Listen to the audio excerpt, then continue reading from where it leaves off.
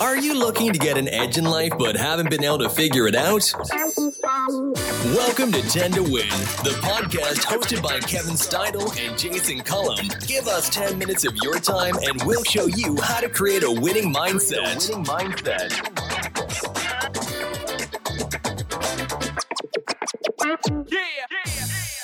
Welcome back to 10 to Win, the podcast focusing on how to create a winning mindset in just 10 minutes. This week, we have been talking about taking our leadership to a championship level. On Monday, we dove into the details of what leadership is, what types of leadership there are, qualities that make good leaders. Today, we're going to give you a little bit of a how-to session. Jason, how are you? Fantastic, Kevin. As always, week's going well. Couple of days down, couple of more to go. Couldn't be more excited to continue this great topic on how to take your leadership to a championship level, man. Let's get into this Wednesday session. Let's do it, buddy. So let's start with you, Jason. I've been waiting to kind of pick your brain on this topic. You are a part of a very important leadership structure. Let's call it a leadership pyramid. As you are a member and have been a member of fire services for almost 20 years, you go through the Fire Academy, which involves a lot of leadership and training. You were the new guy on the fire department 20 years ago, being the new guy with lots of other leaders. Then you got promoted several times. And so that comes with itself new leaders, as well as your ability to be a leader to young guys. You've taught all sorts of EMT and fire training courses to students. And so you've got a lot of leadership there. I mean, really just a lot. There's a lot of leadership going on inside of the fire department. And so I'm going to ask you a question. It's got multiple parts, but one, what have you seen that has been effective? And two, why do you feel like it's so important that the fire department is set up this way, where there are so many leadership opportunities and leadership points throughout the 20-year career of a firefighter? Well, gosh, Kevin, as some other people have said, nice starting question here for the Wednesday session. But let me start out by saying this. The fire service is really a paramilitary organization. And if you think about the military, there's reasons why the military is set up the way that they do. They have a chain of command. You've got the top individual, admiral, general, things like that. And then you've got different ranks on the way down. And there's reasons that it's set up because everything has to fall in line with the chain of command, the structure of the organization. You can't go out of it. Once you get out of it, you're becoming a freelancer, more or less. Okay. When people are outside really of their areas of influence, areas of responsibilities, then things are getting done that other people don't know about, or things may not be getting done that you're supposed to do. But because you've taken yourself outside of your area, no one has a checks and balances system in place. And so I think I'll start there, is that in the fire service, we are related to the military. We've got an upper echelon executive type person, which is typically the chief. He has a subordinate, whether it's assistant chief, a battalion chief, etc. And then you make your way on down with other different rank structures.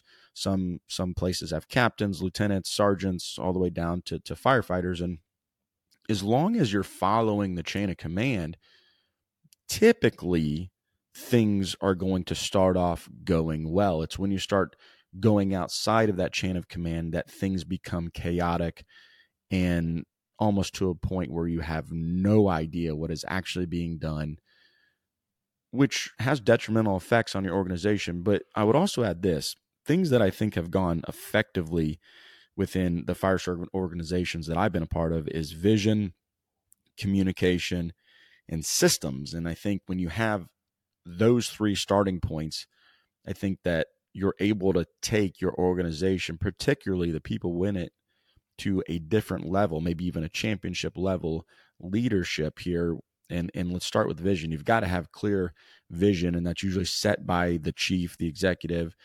And then if everyone's buying into it, okay, everyone underneath the chief is starting to process that vision? How can we get this vision to play out correctly? And we begin the steps of this. And so it just trickles down, from boss to boss to boss. And everybody has a span of control. Everybody has this ability to say, well, I'm going to manage 3 guys, and I'm going to then manage these 5 guys, and then I'm going to manage these 7 guys. And that's how the rank structure continually processes down. So if each individual is supervising their subordinates correctly, and we're all on the same line here, we're following the vision, the path of the fire chief, then the systems that are put in place in order to do that, as long as they are running properly, it's going to take us to where we want to go. And I think that's a great starting point to this Wednesday session, Kevin, is just kind of getting this idea that when you've got some of the stuff that you talked about on Monday, which is vision, which is communication, which is integrity, which is adaptability, and then you throw some systems in there, you're very much going to take maybe even yourself or your organization from step 1 to step 2 to step 3 and hopefully to step 10. And you're going to fulfill what it is that you're trying to accomplish here. And I don't know, man. I think those things, to include a number of others, but those things are the starting point on how to be effective and why the fire service is kind of set up the way that it is with these different leadership points. I'm glad you mentioned the military as a starting point for the way that the structure of the fire department is.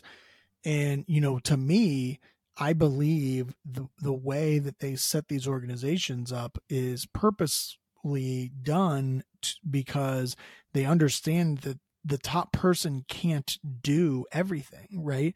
And so that's why you see the organizations that have great CEOs thriving, because they're not trying to do it all. And then when you see for those of you that have ever worked in like a small business, this is very common in like restaurants, where the restaurant owner is always in the restaurant and nothing can be done without the owner's like approval, right? There's like this level of like micromanaging going on where it's like, well, here's an example, like, well, you hired me to stand in front of the grill and cook hamburgers.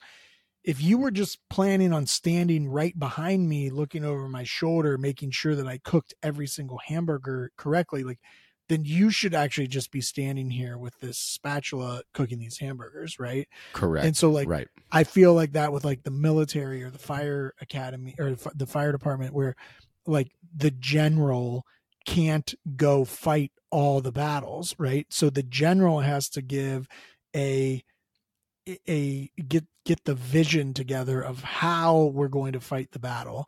And then he needs to relay that to, a dozen admirals who then relay that to another dozen lieutenants, each one, right? And so now you're saying that there are like, 166 people in the know here who know how this is what the vision is. And then if everyone is communicating that down the ladder, right? And the same thing with the fire department, the chief can't just say, go put the fire out, everybody. Like, that's not gonna work, right? And the chief can't go put out all the fires by themselves, right? So no, it's a team concept here, right?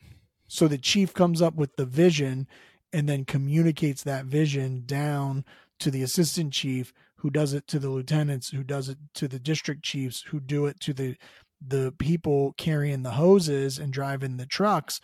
And now we can be successful, right? And now we can do, right? Because the chief can't talk to every person with a hose, because there's just too many people with hoses, right? And before he got to the fourth guy with the hose, the building would have burned down, right? Correct. Yep.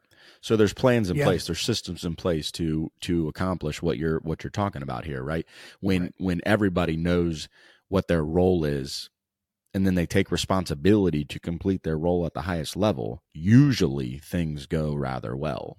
There's always going to be a roadblock, but when the correct systems are in place and you've got the great communication you do from top to bottom and bottom to top, typically that's a great starting point for pushing yourself to a championship level in the leadership game, man. Yeah. I think it's really important. We're going to talk to WNBA multi-championship coach Brian Agler on Friday, and I'm going to be very interested to hear if he believes, the championship leadership level is needed to win.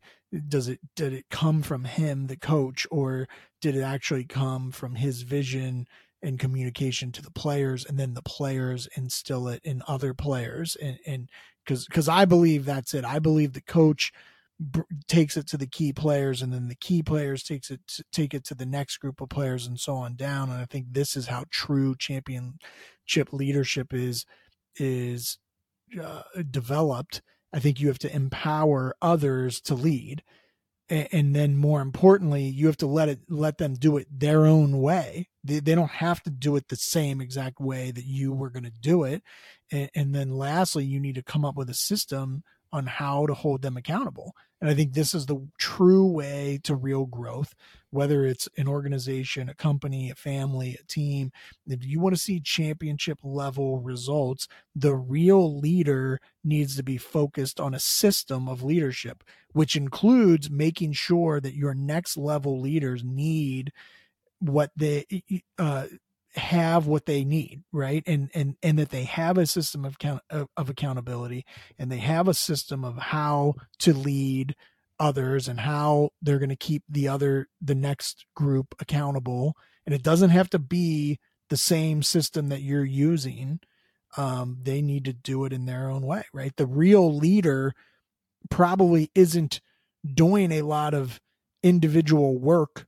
They're just building this leadership system. It's more about building a good system so that all leaders can thrive. I mean, that's a true leader. Most definitely, man. I couldn't agree more. And I don't know, Kevin, we're at 12 minutes here. I think we're going to have to wrap this thing up, man. What do you think? Yeah, let's do it. Yeah. I mean, we could talk about this all day. I feel like it's unfortunate that we are trying to stick to the 10 minutes here, and that's the name of the game here. So listen, that's going to be it for part 2 of taking your leadership to a championship level. We want to thank you all for tuning in. Remember, we have another spectacular interview this Friday with an individual who's constantly leading at a championship level, and his name is Brian Agler, 2-time WNBA World Championship coach. You want to be here on Friday to listen to this, so please come back and tune in.